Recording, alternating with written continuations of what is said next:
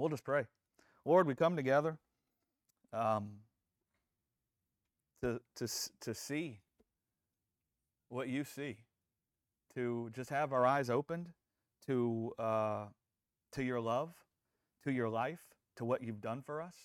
Thank you, Father, that your love for us is so strong that it raises us up unto life, and that nothing that happens in this world can keep your love from raising us up unto life. I thank you, Lord, that that be put on display in our midst. I thank you, Lord, that we can see clearly today how the cares of this world try to affect our hearts, how they try to affect the hearts of our children. And I thank you, Lord, that you put clearly on display today, that you minister to all of our hearts, what you've done to keep our hearts from the care of the world, what you've done to keep our children's hearts from the cares of the world. I thank you, Lord, that the lives of our children will be born from you and from the abundance of your life, and that their lives will not be born from the cares in this world and the fear and the anxiety that comes from the cares of this world. Thank you, Jesus. Amen. And it's been a long time in between these messages about the kids that I've preached. And I thought about just scrapping the last one, but I didn't want to scrap the last one. So before I went to Europe, I preached a couple of messages about our children and how we can walk with our children and how we can see their hearts kept from the wisdom of the world, right? And today I want to finish up by talking about the cares of the world, right? And how the cares of the world try to come against the hearts of our children, and what God has done in Jesus Christ to keep our hearts from the cares of the world, right? And so we want to finish up with that, and it'll be a nice little bookend to what we've already talked about. There's a lot of different ways you could talk about this. All of these things will have a line of consistency in them.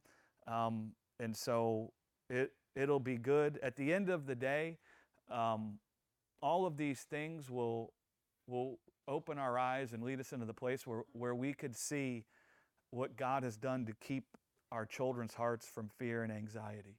And I'll probably get into this later, but I don't know if you guys realize, but there's an epidemic of fear and anxiety in the earth and amongst children. There's no accident for that. There's a very real reason why that's happening, and that's actually what the world tries to do. That's actually the world trying to reproduce itself in people and in our children. And the weapon that it uses is it comes to fill people's hearts. It comes to fill our children's hearts with fear and anxiety. And that's how it tries to compel them to take up their own life. Right? So if you're thinking, well, I don't have any kids, what good is this going to help me? Well, adults can also feel fear and anxiety. And adults can also be filled with the care of the world. So if you don't have any kids, that's okay, because the same truth that will keep our kids is the same truth that will keep you. Right? It's the same thing that will help you that will help your kids. And one of the reasons why our kids have been at such a disadvantage as they walk in this world, I don't even want to say a disadvantage. One of the breakdowns we've had in the body of Christ is that because the leaders and the adults haven't understood the gospel, they haven't really been able to teach the kids the gospel. And so if the leaders aren't having their hearts kept from the cares of the world, and the adults aren't having their hearts kept from the cares of the world, then how are they going to know how to teach the kids how to have their hearts kept from the cares of the world? It's not going to happen.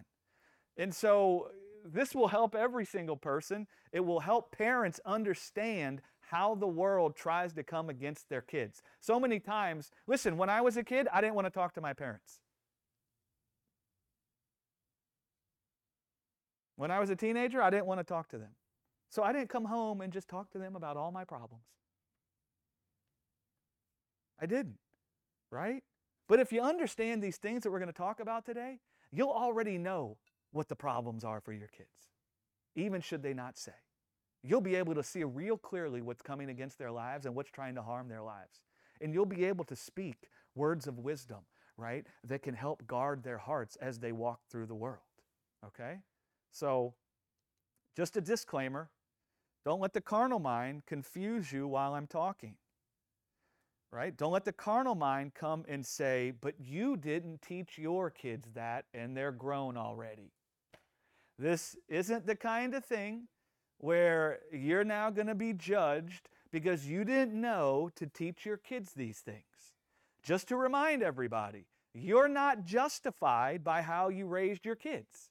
Okay? You're justified in God coming and giving you His life free from your works. Okay? So don't allow some heart to be, or some metric to be raised up in your heart, or some law to be created in your heart, where you're now somehow listening and judging yourself as righteous or unrighteous based on whether or not you did this. Right? If you didn't know to teach your kids this, guess what? God's still Father. And they have a heavenly Father who loves them and can reach them and can minister life to them. Okay? So that's what we fall back to. All right? Now, with that being said, there's some people raising kids right now that this will be very helpful to them. Right? So let's go forward, free from the carnal mind. Let's not be judging ourselves, and let us just allow the Word to minister life and wisdom and revelation. Does that make sense? Right? Glory to God. We'll start with Matthew chapter 13, verse 22, just to highlight the perspective. We're going to look at this now. This is Jesus talking, and it's the parable of the sower sowing the seed. You can also find it in Mark 4. But Matthew chapter 13, verse 22 says, "He also that received seed among the thorns is he that hears the word," and this is the part we're going to focus on, "and the care of this world and the deceitfulness of riches choke the word, and he becomes unfruitful."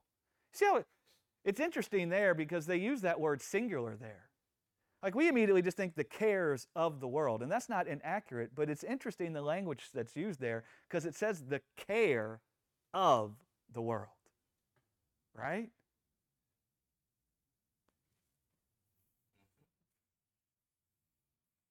See how I'm pausing and giving you all an uncomfortable silence? Just to let you think about that for a second. The care of the world chokes out the power or the ability of God to bring forth His life in people, Jesus says there. And you could look at it this way, because Jesus in Matthew 6, which is the same gospel, starts talking about take no thought for your own life, what you shall eat or what you shall wear. And He's not telling you that's what you must do, because then He follows it up with, if He dresses the lilies with beauty and splendor, how much more does He clothe you? Right? So Jesus is talking about the fact that God, the Father, has taken thought to care for your life. He has taken thought to care for creation and to care for the earth. So don't take the burden of caring for your life and the burden of caring for the world onto yourself, right? Because if you take the burden of trying to bring forth life in yourself or trying to bring forth life in the world, what will happen is that will choke out the power of God from being able to bring forth His life in you, right? You guys following that? So that's what the care of this world is, a stumbling block to people experiencing His life. The care that comes along with this world and the life that's in this world is a stumbling block for our children. It's a stumbling block to them experiencing the life of God, and it's that which will cause them to be filled with fear and anxiety, right? And so you might think, well, why is that? How is that? Well, we'll just look at this. This world, the care of this world, right? This world is not just talking about the earth, okay? Now, the earth has been corrupted by death, but what it's talking about is this world that's been built upon a perishing life. This world has been built on the shoulders of a perishing life, a life that's passing away, a life that's decaying, right? A life that's subject to moth and rust. That's what this world has been created in. It's been created in corruption. And what happened is the serpent got Adam to sow his strength into the earth. He got Adam to try and bring forth life through his own strength. And what that did was it brought forth death, and it founded a world that's built upon death, right? The life that's of this world, the life that's been fathered by this world and all the systems that were brought forth, all those things were brought forth in corruption, right?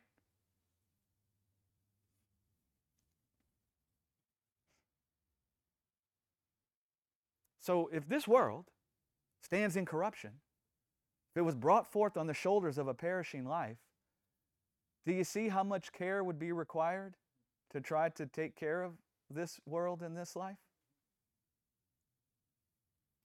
I mean, have you thought about what it would take to bring creation out of death and into an incorruptible life? What about your own life?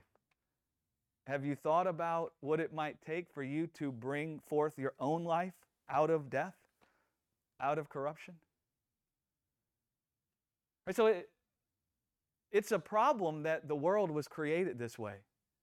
It's a problem that the world was brought forth in corruption, that this world was built on the shoulders of a perishing life. The reason why it's a problem is because mankind was created for the immortality of God. Mankind and creation, we were created to be in the likeness of God's immortality, right? So we sit with a longing or with a desire or a homing signal inside of us for an incorruptible life.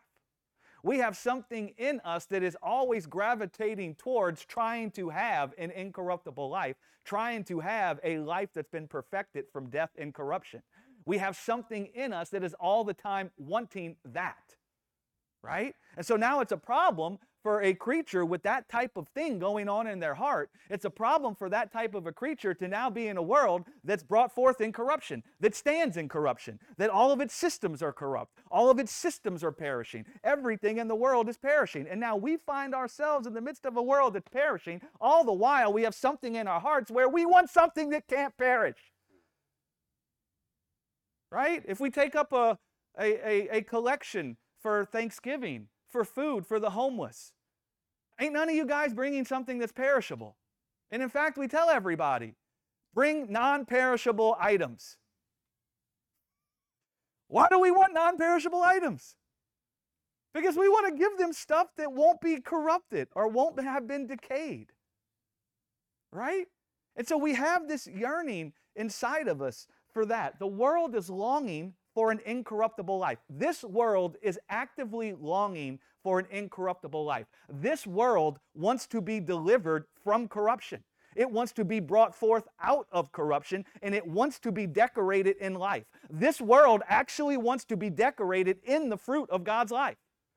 When you look at Adam, after he ate from the tree of the knowledge of good and evil, he didn't say, well, I don't want to be decorated in life anymore. I don't want to be clothed in life anymore. I don't care about that. No, he still wanted to be clothed in an incorruptible life. He still had a longing to be brought forth out of corruption into incorruption. He had a knowing inside of himself that this life that's perishing is no good. And I got to somehow get myself out of this life that's perishing. And then what he did, because he didn't know God, he didn't see God was there to care for his life, he began trying to bring forth his own life out of the corruption he stood in. He began trying to perfect his own life from sin and death through the strength in his own hand. That's what he began doing, but he still wanted the incorruptible life. So now a world's been founded in corruption, but the world is wanting an incorruptible life. And all the world can see all around itself is corruption. It's things that are born from death. It's things that are born from corruption and a perishing life. That's what the world stands around looking at and beholding. You could say it this way. All of creation is groaning in travail, desiring to be brought forth and sanctified from sin and death. All of creation is longing for that. You could say all of creation is longing to be cared for. And the only kind of care that will do, it's not just any kind of care that will do, the only kind of care that will actually do is for this world that's perishing to be made imperishable. That's the only thing that would satisfy this world. You ever notice how everything we're doing is to try to perfect life? Why did we make these iPhones? I mean, wasn't the premise that it will make life better? How many of you think the iPhone made your life better? I mean, listen, it's cool what it can do, but let's just be honest. I mean, like, I can't get a moment's rest now. because everything is right there. Like all my emails immediately, all my texts immediately, all my calls immediately. You can't say you missed a call. You can't say you missed a text. You can't say, oh, I didn't see that message. I see right there, you saw it.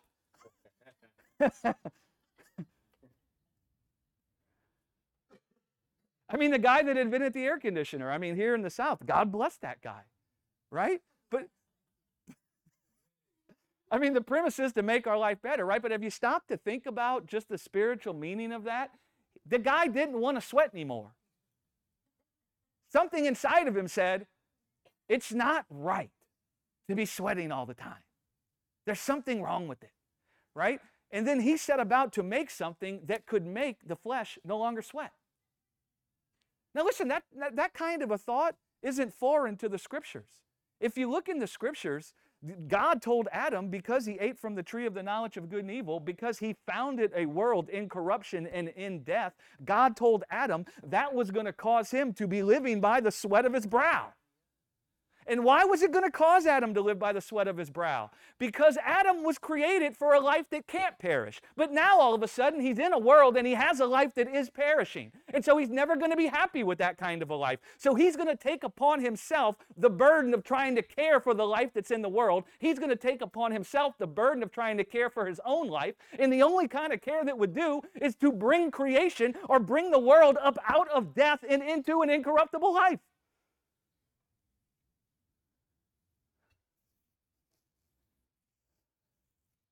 I don't know if you guys realize it, but there's a lot of cares that go along with trying to manage a life that's perishing.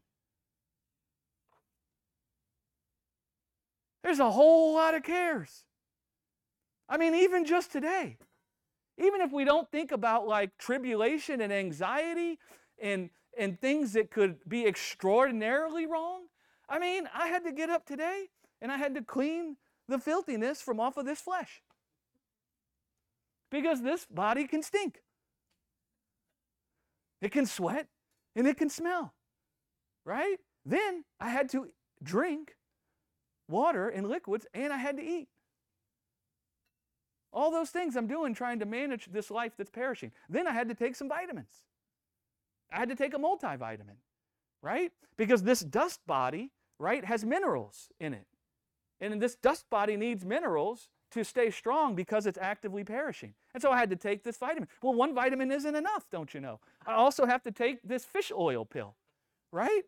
And then that's not enough. I also have to take this natural herb pill for blood pressure, right? Because I'm an excitable guy. I don't know if you know that, right? And sometimes sometimes my passions can run roughshod over me, right? All those things before even 7:30 in the morning. Now forget, that doesn't even include like the coffee I made and that I had to drink in order to get myself going, and the juice that I drank because there's vitamin C in there that my body needs.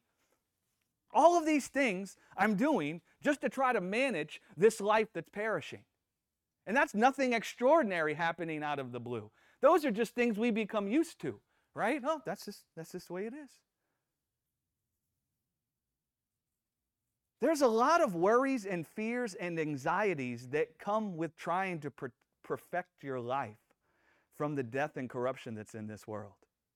There's a whole lot of fears and anxieties that's involved in that, in trying to make your life perfect from the corruption you see everywhere. There's a lot of cares and worries and anxieties that are found in you trying to keep your life from the injustices and the corruption and the death that you see everywhere. In fact, those are the things that torment us, right?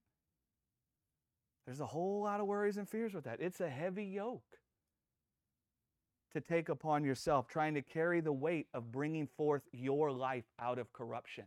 Now imagine carrying the weight of trying to bring forth society out of corruption. All the things we say are wrong in society. Now imagine the heavy weight of a person trying to bear upon themselves eradicating all of the problems in society or perfecting society from sin and death. Imagine all the cares and anxieties that are involved in that. You ever notice that no matter how good we get life or society, it's never enough? Have you ever noticed that? One thing you lack. That voice will always come to you, right? If you're looking for your life to be perfected from sin and death, and the foundation from where you're looking at that from is the world around you or what you see in your flesh, listen, the word you'll always hear is one thing you lack.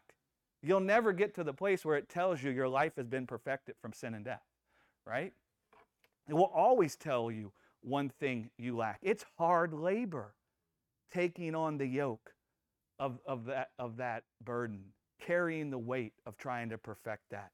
And that, like I just said, the scriptures describe that as sweating from the brow. That's what God was telling Adam.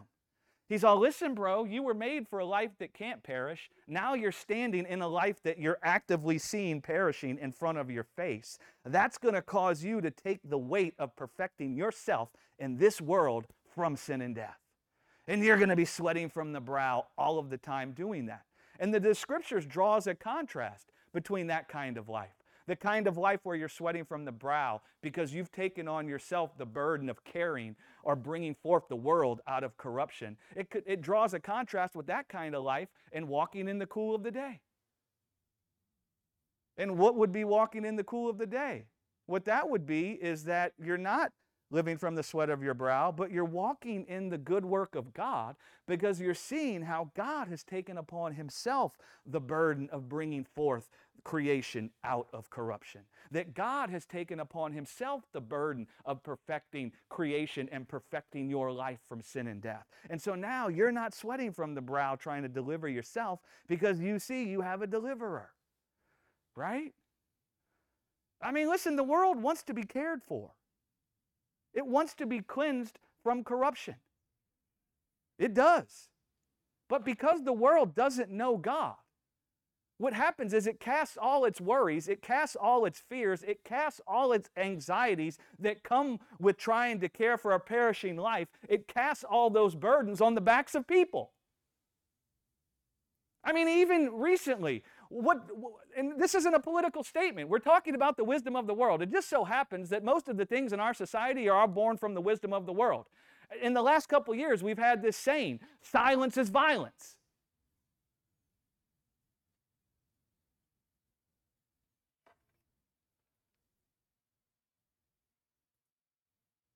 And what's the premise behind even saying that kind of a thing? That we as a people can now cleanse and perfect this world from the injustices that come from death.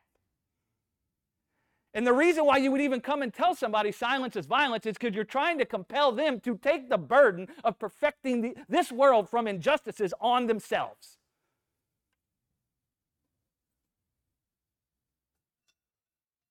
It's just the way that it is. And the reason why the world would even say those kinds of things, the reason why that voice can even come, do you know why? The world wants to be cared for. And it sees that these things are corruption. These things are not consistent with life. These things are born from sin and death. These things aren't right. And we're longing for a world that's been perfected. We're longing for a perfect life. We're longing to come forth out of this corruption into incorruption. And now we see that we don't know God. And because we don't know God, that leaves it up to the people to do it. And how are we going to get the people to do it? We're going to come and compel them to take the weight of doing it on themselves.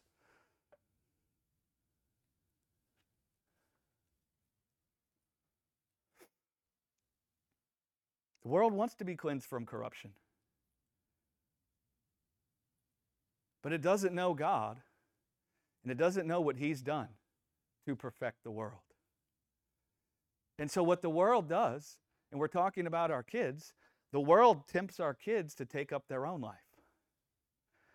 The world tempts our kids to look to the strength of the flesh. It tempts our kids to look to the strength of their own hands to bring forth life. It's tempting our kids to take upon themselves the burden of bringing forth life. It's tempting our kids to take upon the burden of perfecting this world from sin and death. It's tempting our kids to take upon themselves the burden of making this world perfect by cleansing it from all injustices.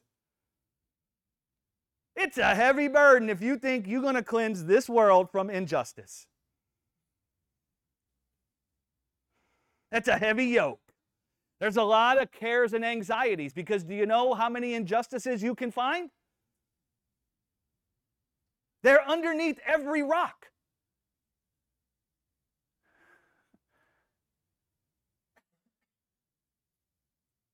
And in fact, even when you thought you weren't committing any injustices, you come and find out that because you've been silent, you've now committed violence. And so you're committing the greatest injustice that could ever be committed. Do you see what it's trying to do? It's trying to compel you to take upon yourself actually the burden of being God. Because God's the only one that can cleanse the earth from injustice. Right? So the world, it tempts our kids, and it's tempting them to take upon themselves the burden of bringing forth life. And the way that it tempts them, the way that it tries to do that, is by coming to them and staining their conscience with the corruption and the tribulation and the injustices they see in the world. That's how it tries to tempt them to take the burden on themselves. Do you know why? Every single human agrees injustice isn't right. Every single human agrees corruption isn't right. Every single human agrees death isn't right. And so it's a real subtle thing that's very deceiving, that carries with it a lot of weight when you come to a people that know they were made for an imperishable life, and you come and point out all the things that are causing their life to perish. You're putting on them the care of the world. You're putting on them the burden of cleansing the world from death. You're putting on them the burden of cleansing their own life from death. That's why there's an epidemic of fear and anxiety in the earth. It's like coming and taking all that God is and His ability to conquer death and bring forth life, and you're sticking it on the backs of little kids. And you're telling little kids not just that they can be God, but that they ought to be. And if they don't want to be, then they're the devil.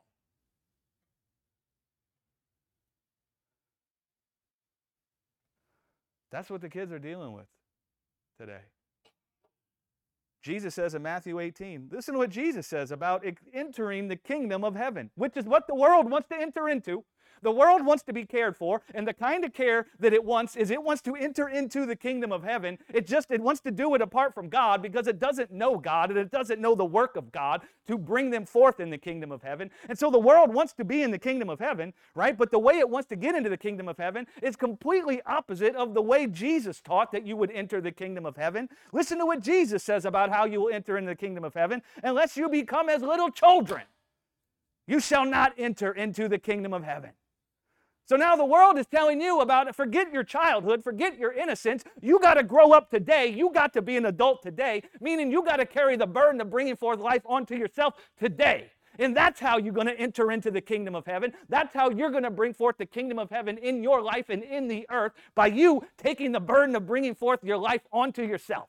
That's what the world says. Jesus comes and says the opposite. Unless you become as little children, your life will not be brought forth out of corruption into incorruption. Unless you become as little children, you will not find your heart kept from the injustices in the world. Unless you become as little children, you will not experience the peace and the love and the joy that you're yearning for. It's the exact opposite thing. Unless you lay down the burden of bringing forth your own life, unless you lay down the burden of bringing forth this world out of corruption, you will in no way experience the kingdom of heaven. You will in no way experience the power of an incorruptible life. Unless you become as little children, Jesus says.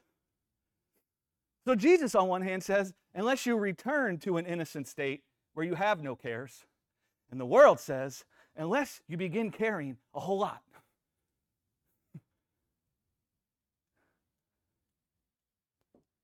Two opposite things. Little children. I mean, how is a little child? What does it mean to be a little children? Listen, I think most of us know this. Little children are innocent. And why are they innocent? And what do we mean by innocence? What we mean really is that they're free from any fears or worries or cares or anxieties. They're innocent. Do you know why they're free from all those things? Because their conscience hasn't been corrupted with the idea that they have to care for their own life. Their mind hasn't been filled with the idea that they have to give themselves life or care for their own life. They're free from the worries that go along with caring for the life that's of the world. And in fact, when we say their childhood was stolen, when we say their innocence was stolen, I mean, why do we say that? We say because they had to grow up too fast.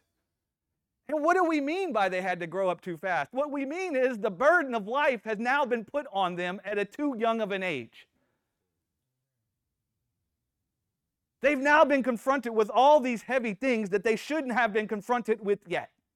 And that's stolen from them their innocence. It's stolen from them their childlikeness. Because the moment they come and are confronted with corruption, the moment they come and are confronted with injustices, immediately the world, the things that those things speak, is going to try to compel them to carry the burden of bringing forth their own life out of pain, out of injustice, out of corruption. And now they're weighted down with the weight of the world, the weight of their own life, and bringing it forth. The weight of, I must protect my own life. The weight of, my life can be harmed. And what am I going to do to keep my life from being harmed? The weight of caring for your own life.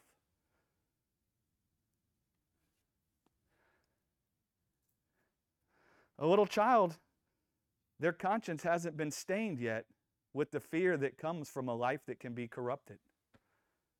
They don't have any fear.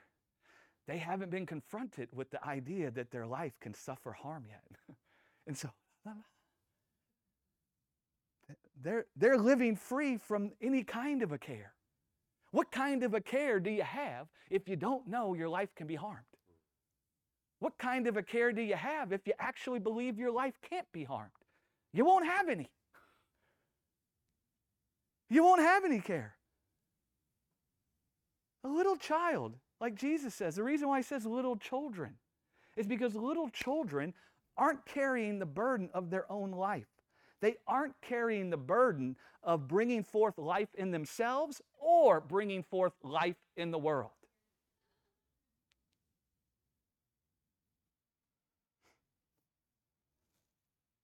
You know what they're doing? They're simply enjoying the life their parents provide for them. That's what they're doing. They see their parents have taken thought to care for their life, and so they're free from taking thought to care for their own life. So now they're just living and moving and having their being within the life their parents have provided for them. And so why do they need to think about providing life for themselves when they have parents who have taken thought to care for their life? I wasn't thinking about how we're going to have dinner when I was a little kid. I wasn't thinking about where will the food come from. I wasn't even thinking about how the food got prepared. I didn't have to think about any of that. Do you know why? Someone else did. And so I lived free from the burden of what will we have for dinner? How will we have dinner? When will it be ready? Will we have it again? Is this the last dinner we're going to have? I never thought about any of that. Right? I never thought about any of it because somebody else was thinking of it. I lived free from the cares of my life. Right? That's what Jesus is talking about when he says, unless you become as little children. He's talking about the Father desires to care for your life. And the Father has taken the burden of bringing forth your life onto himself. And the Father has taken the burden of bringing forth creation out of death into life onto himself. Right? And unless you can be persuaded of that, unless you lay down the burden, the heavy yoke that comes from trying to bring forth life yourself, you won't be able to enter into or partake of the kingdom that God is bringing forth. That's what he says. Guys, I read the studies. I mean, there's some astronomical studies that they're doing when they're comparing the mental health state of young people today, right? And there is a mental health crisis amongst everybody, really, but especially amongst children. The rate of kids that are on medication for anxiety and fear is astronomical. The percentage of kids that deal with suicidal thoughts is like triple what would be the norm, right? Triple what would be the norm. And so there's a mental health crisis amongst children because their innocence is being stolen. They're not allowed to just be kids. All this heavy stuff is being put upon them. All these burdens about we don't have life and how we're going to do things to get life are being put onto the children. They're being made to carry the weight of a perishable life. And it isn't just like walking around in the earth. It's happening even in the schools. You go to school, and the school is not just teaching the kids science and mathematics. It's not just teaching the kids about geography. It's not even just teaching the kids about history. What they're doing at schools now is they're laying on kids the heavy burden of perfecting the world from things like hatred. They come and tell the kids, hatred isn't good. We got to bring ourselves out of hatred. We got to eradicate hatred. Injustices aren't good. Injustices are in the way of us having a perfect life. We need you all to now take upon yourselves the burden of eradicating this world from injustices so we can be perfected from sin and death. They're putting the heavy weight of weeding out weather fluctuations on children. And they're telling them how the earth is going to be destroyed if they don't now take upon themselves the burden of eradicating weather fluctuations.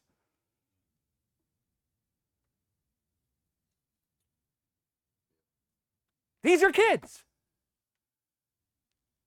No human being is meant to take that burden on themselves. Now imagine taking kids that are just trying to sort out who I am.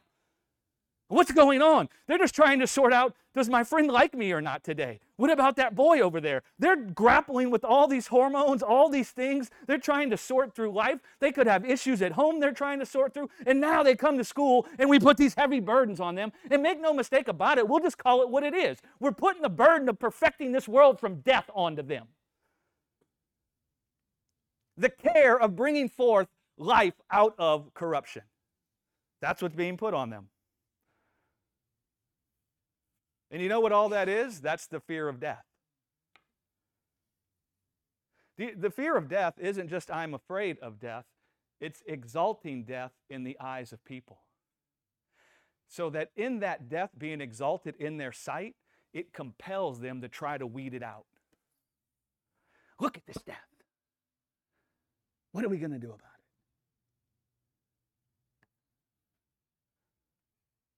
Fear and anxiety is... Do you know how much anxiety? Imagine somebody come to you today and tell you you have to deliver yourself from death. I mean, what does Thomas like to say before all of his gatherings? We're all going to die one day.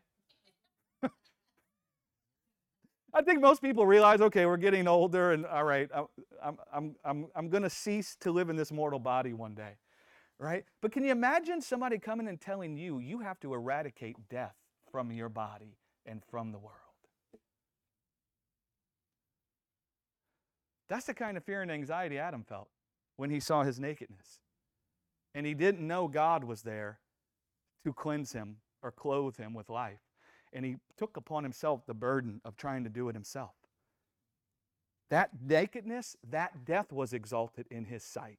And that took him from rest and caused him to carry the heavy weight of trying to clothe upon himself.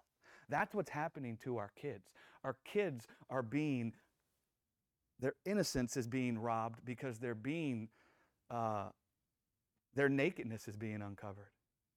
Just like Adam's was, right? Look at the corruption all around you. What are we going to do about it? How are we going to fix it? You need to fix it. If you don't do anything to fix it, that's violence.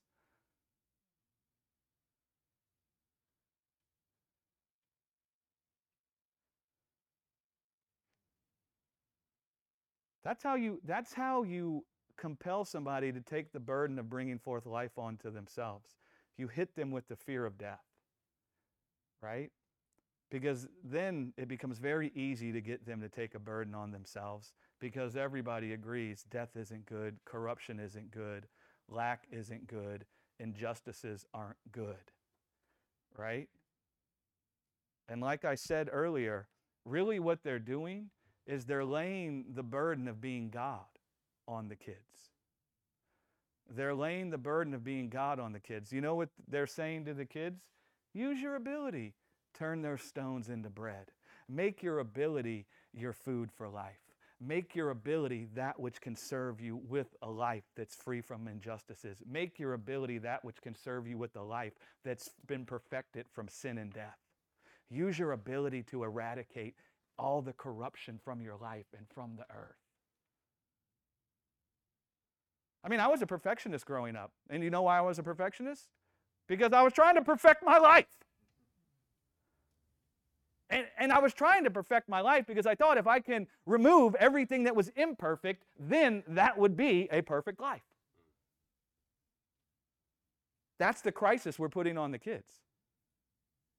Right? That's how the world is coming to the kids. My little niece, when she was 8 years old, she's in the Girl Scouts. You'd think in the Girl Scouts you'd just be learning about how to camp, right? And how to survive like out in the world. Like if you're not in a city, how can you have water? How can you find food? What can you eat? How can we camp?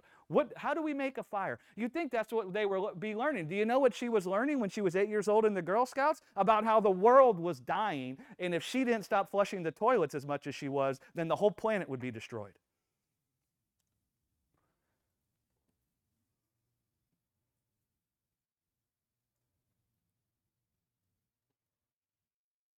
What kind of a burden do you think that's putting on a little child?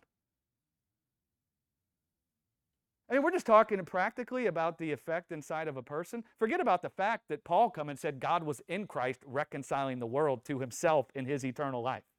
So even the idea that this earth can be destroyed is nonsense. God has already done something to keep the earth from being destroyed.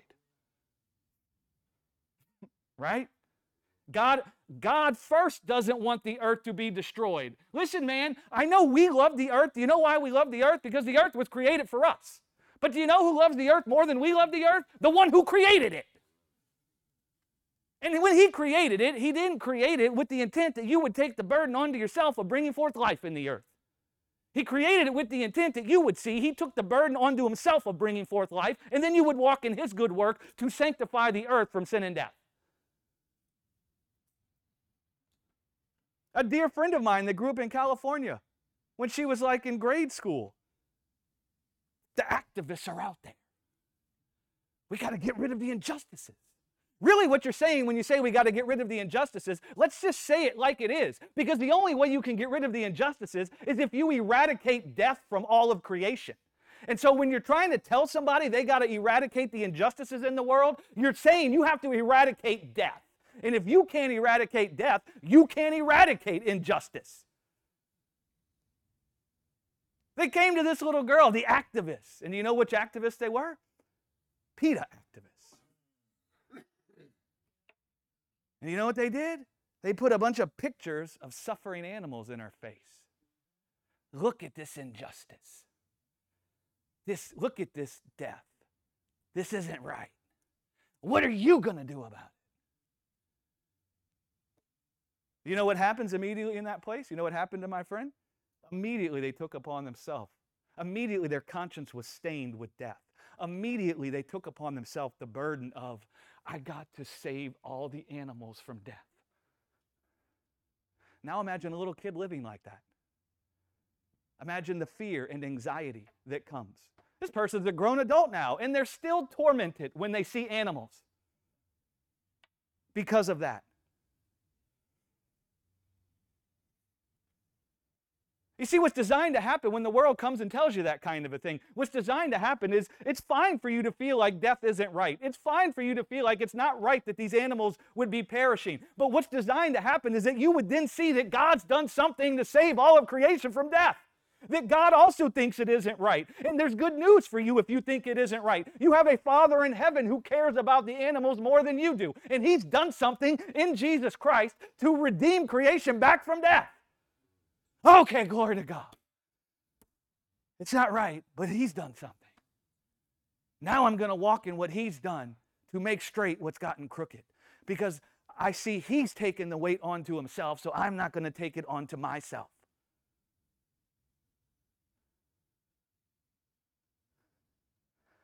Listen, I'm not saying that ignorance is bliss. Don't listen to this with the carnal mind. I'm not saying we go and stick our heads in the sand.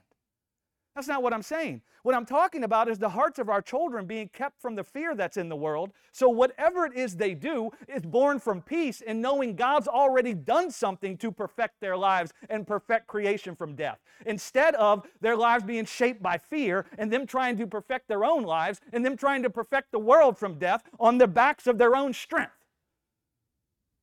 Because it's a big difference.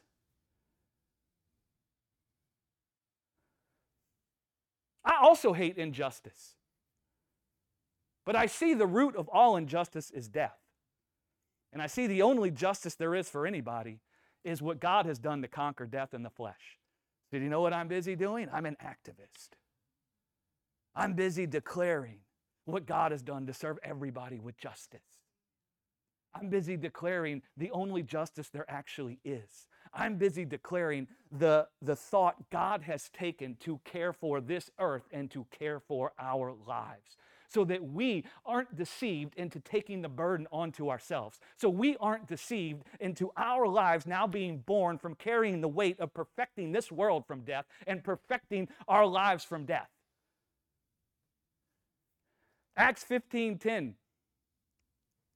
The apostles are talking because the Gentiles had received the Holy Spirit. And this was like what?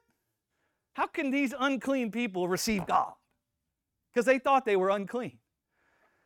In Acts 15:10, Peter stands up and he's talking. And he says, "Now therefore, why tempt you God to put a yoke upon the neck of the disciples?" A yoke, a burden, which neither our fathers nor we were able to bear. So the same burden we've been carrying this whole time, that our fathers were carrying, that our fathers weren't able to carry, that we weren't able to carry, we now going to take that same yoke and we're going to tempt God, we're going to refuse what God has said, and we're going to put that yoke on these people? Why are they going to be able to bear it if our fathers couldn't bear it and we couldn't bear it? And they were considering whether or not the Gentiles now needed to perform the works of the law. And Peter stands up and is like, how can we put that heavy burden on them when our fathers couldn't bear it and neither could we bear it? All those years that we spent performing the works of the law, we didn't make anything perfect. All those years our fathers spent performing the works of the law, that didn't make anything perfect. As perfect and as much as we love Abraham, Abraham died. How are we going to put this burden on them of perfecting themselves with the works of the law when we couldn't do it? And that's the same thing I'm thinking now. How can we place a yoke on the neck of our kids that neither we or our fathers or any other generation was able to bear? How many generations of humans have lived in this earth? At which point has any generation perfected this world from sin and death?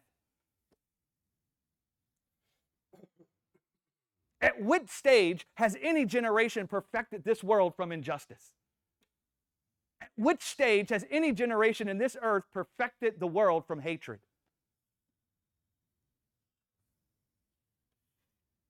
How can we place upon our kids the burden of perfecting this world from sin and death when not even the apostles could perfect the world from sin and death? We ourselves haven't been able to perfect the world from sin and death. And now we're going to allow that burden to be placed on the kids?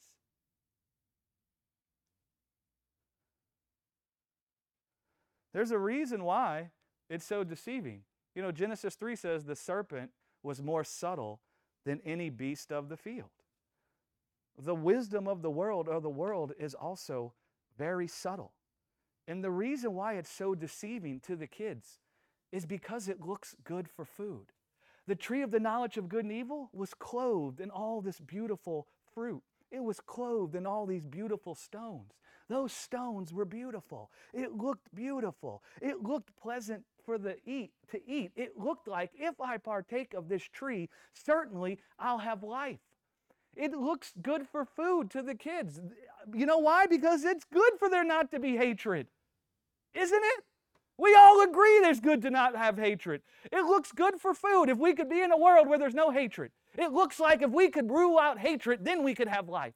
It looks good for food to think that it's good not to have injustices. Everybody agrees that injustice is bad. Injustice is no good. And so it looks like if we could just rule out all the injustice in the world, then we could have life.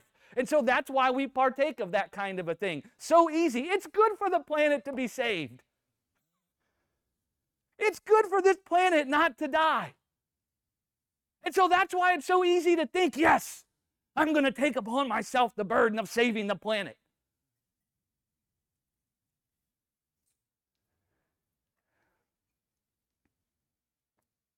The problem is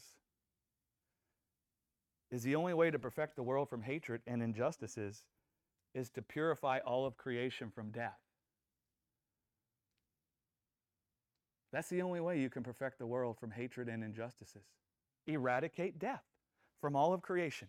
So listen to what's actually being said and find out if it makes sense to you. Don't hear, we must save the planet, and the way we'll save the planet is by getting rid of weather fluctuations. Rather hear, can I remove death from the earth? Don't think of, can I remove hatred or take on the burden of removing hatred? Think, can I eradicate death from the earth? Because that's what you're actually being told. That's actually the burden you're carrying if you're going to get rid of hatred and injustices. You'd have to remove death. Notice how the world doesn't come to the kids and say, listen, take upon yourselves the burden of removing death. That wouldn't make no sense to them, would it?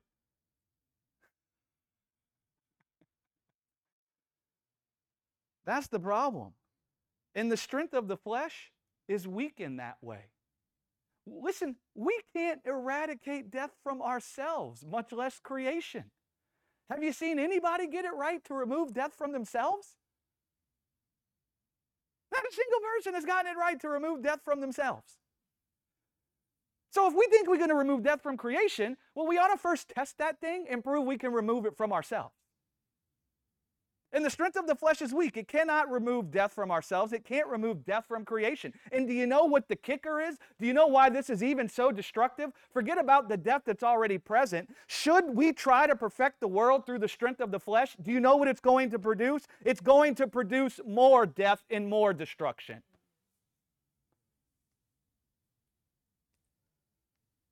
In trying to root out hatred, do you know what we're producing?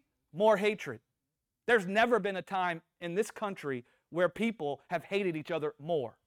All in the name of removing hatred. If we try to remove racism, we're going to produce more racism. There's never been more racism in the last 100 years in our country than there is today. All in the name of removing racism. You can't remove racism through your own strength. Only removing death can remove racism. The Apostle Paul, speaking in Romans 7,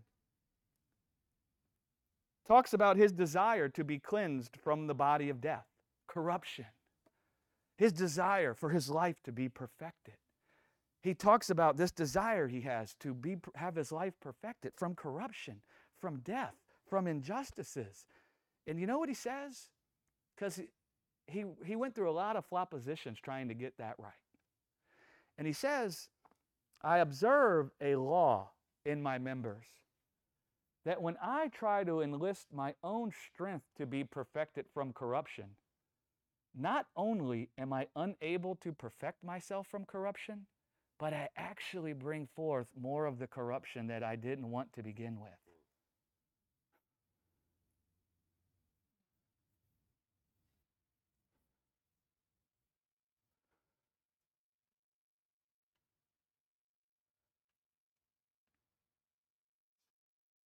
Matthew 11, 28, 29, and 30, we'll finish with this. This is Jesus talking. Come unto me, all you that are heavy laden.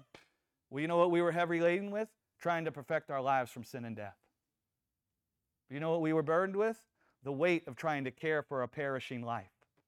The weight of trying to keep a life that's dying from dying and bring it forth in a state where it can never die. We were heavy laden and heavy burdened with that. That's what they're trying to lay on the kids today. Take my yoke upon you, Jesus says, and learn of me, for I am meek and lowly in heart, and you shall find rest for your souls. You shall be delivered from fear and anxiety and worries if you take my yoke upon you. For my yoke is easy and my burden is light. Right? So there's rest from the cares of the world for our children in Jesus. Right? And not just in getting them to sing the song, Jesus loves the little children, all the little children all the day. It's great if they sing those songs, but you want to bring them forth in the understanding. You want to understand what's going on, right? You want to understand why there's rest in Jesus. You want to understand the anxiety and the fear that's trying to be placed on the kids so you can understand how Jesus brings them rest, so you can guide them or bring them to Jesus, which is the name of the message. Let the little children come to Jesus. Suffer them not. Don't forbid them from coming to me. The world is trying to forbid the children from coming to Jesus that they might find rest. And the way the world is trying to forbid the children from coming to Jesus is it's placing on them heavy burdens.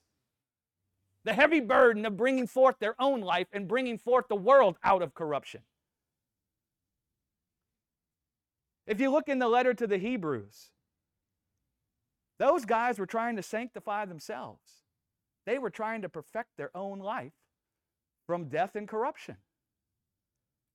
That's why the author comes and says, there remains a rest for the people of God. You guys are busy trying to perfect your own life from sin and death. You're busy trying to bring forth your life out of corruption by your own works. Now listen, when the author found them there doing that, he didn't say it's bad to desire perfection. He didn't say it's bad to be cleansed from corruption. He didn't say, who cares about that? He didn't say stick your head in the sand and pretend like there is no corruption, and also stick your head in the sand and pretend like you don't want to be delivered from corruption. He didn't say see no evil, hear no evil, speak no evil. That's not what he said. What he said was, this is what he told the people. He told the people to mix their desire to be perfected from corruption with the faith that was revealed in Jesus Christ. That's what he came and told those people. He told those people to look unto Jesus for the perfection they were desiring. You guys want to be perfected from corruption? Very good. God's also wanting you to be perfected from corruption. And guess what he did? Because that's what he's wanting. He provided himself a lamb to perfect you from sin and death once for all time. He came and told the Hebrews the substance of what you're desiring. When you're wanting your life to be perfected, when you're wanting this corruption and this sin and death to be done away with, the substance of what you're wanting there is found in Jesus. That's where it's found.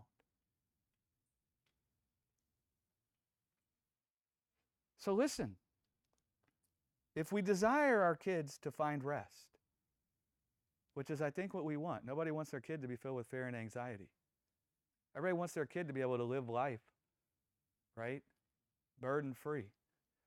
What we can do is we can explain to our kids why the world is doing what it's doing, right? Listen, the world just wants life. It's wanting life. We can explain to the kids that the world is just wanting to be healed from corruption. The world is wanting to be healed from the injustices that come from death. That's why they're saying all these things. The problem is they don't know God shed his own blood to perfect them from corruption once for all time already. So it's not that we don't care about these things, little Joe. It's not that we don't care about these things, little Christy. It's not that we're indifferent to these things, but we see God. And we see God also desired to perfect our lives from death and perfect the earth from death. And we see God provided himself as a lamb, that he would perfect us in all of creation once for all time. And we see that that's actually the only thing that could do it. right? So we understand the dynamic, and we come with wisdom. We come telling our kids, listen, if you desire for the earth to be saved from its travail, if you desire a life that's perfected from injustices and the corruption in the world, there's good news for you. God also desires a life for you and for creation that has no spots and blemishes. And He has taken thought to give your life that kind of a care when He offered Himself as a lamb.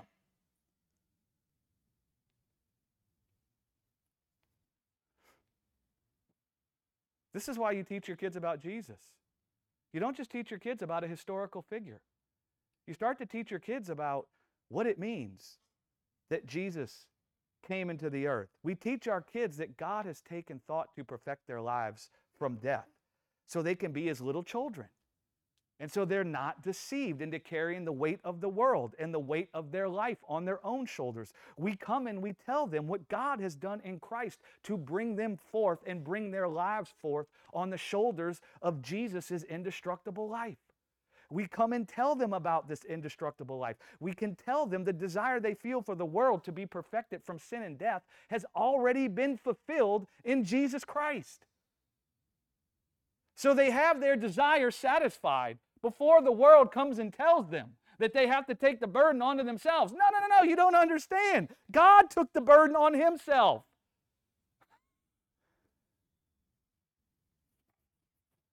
Right? Does that make sense? We can teach them to sing songs like the song we listen to. If He watches over every sparrow, how much more does He love you? How much more does He feed you? If He clothes all the lilies in beauty and splendor, how much more does He love you? How much more will He clothe you? The world wants to be clothed. They don't see that God has drawn near to clothe. We can teach our kids that it's good to want to be clothed, and we can teach our kids that God is with them, having clothed upon them. Right? Oh, okay. Hallelujah. Glory to God. Thank you, Father, that you love our children, that you're with them, Lord. Thank you, Lord, that you poured out of yourself your Holy Spirit, that your Holy Spirit can intercede in the hearts of our children, that it could bring them to the knowledge of the truth, that they can begin to see that you're with them to carry the weight of perfecting their life, that you've taken the weight of perfecting creation onto yourself. Thank you, Lord, that their life can be born from your good work and that they just be kept from the world's wisdom, that they could work their own way unto life. Thank you, Father, that you give all the parents wisdom to be able to explain this to their children, that they'll begin to be prompted like an unction on the inside when moments arise where they can explain these things to their kids, Lord, just like they would explain any other thing, like not running out into the road. Thank you, Lord, that this become a natural thing for parents to teach their kids, that it won't be strange, that it'll be easy, that it'll flow right from their mouth. Thank you, Jesus. Thank you, Father. Amen. Glory to God. Thank you guys so much. You watch the lilies, how much more will He love you?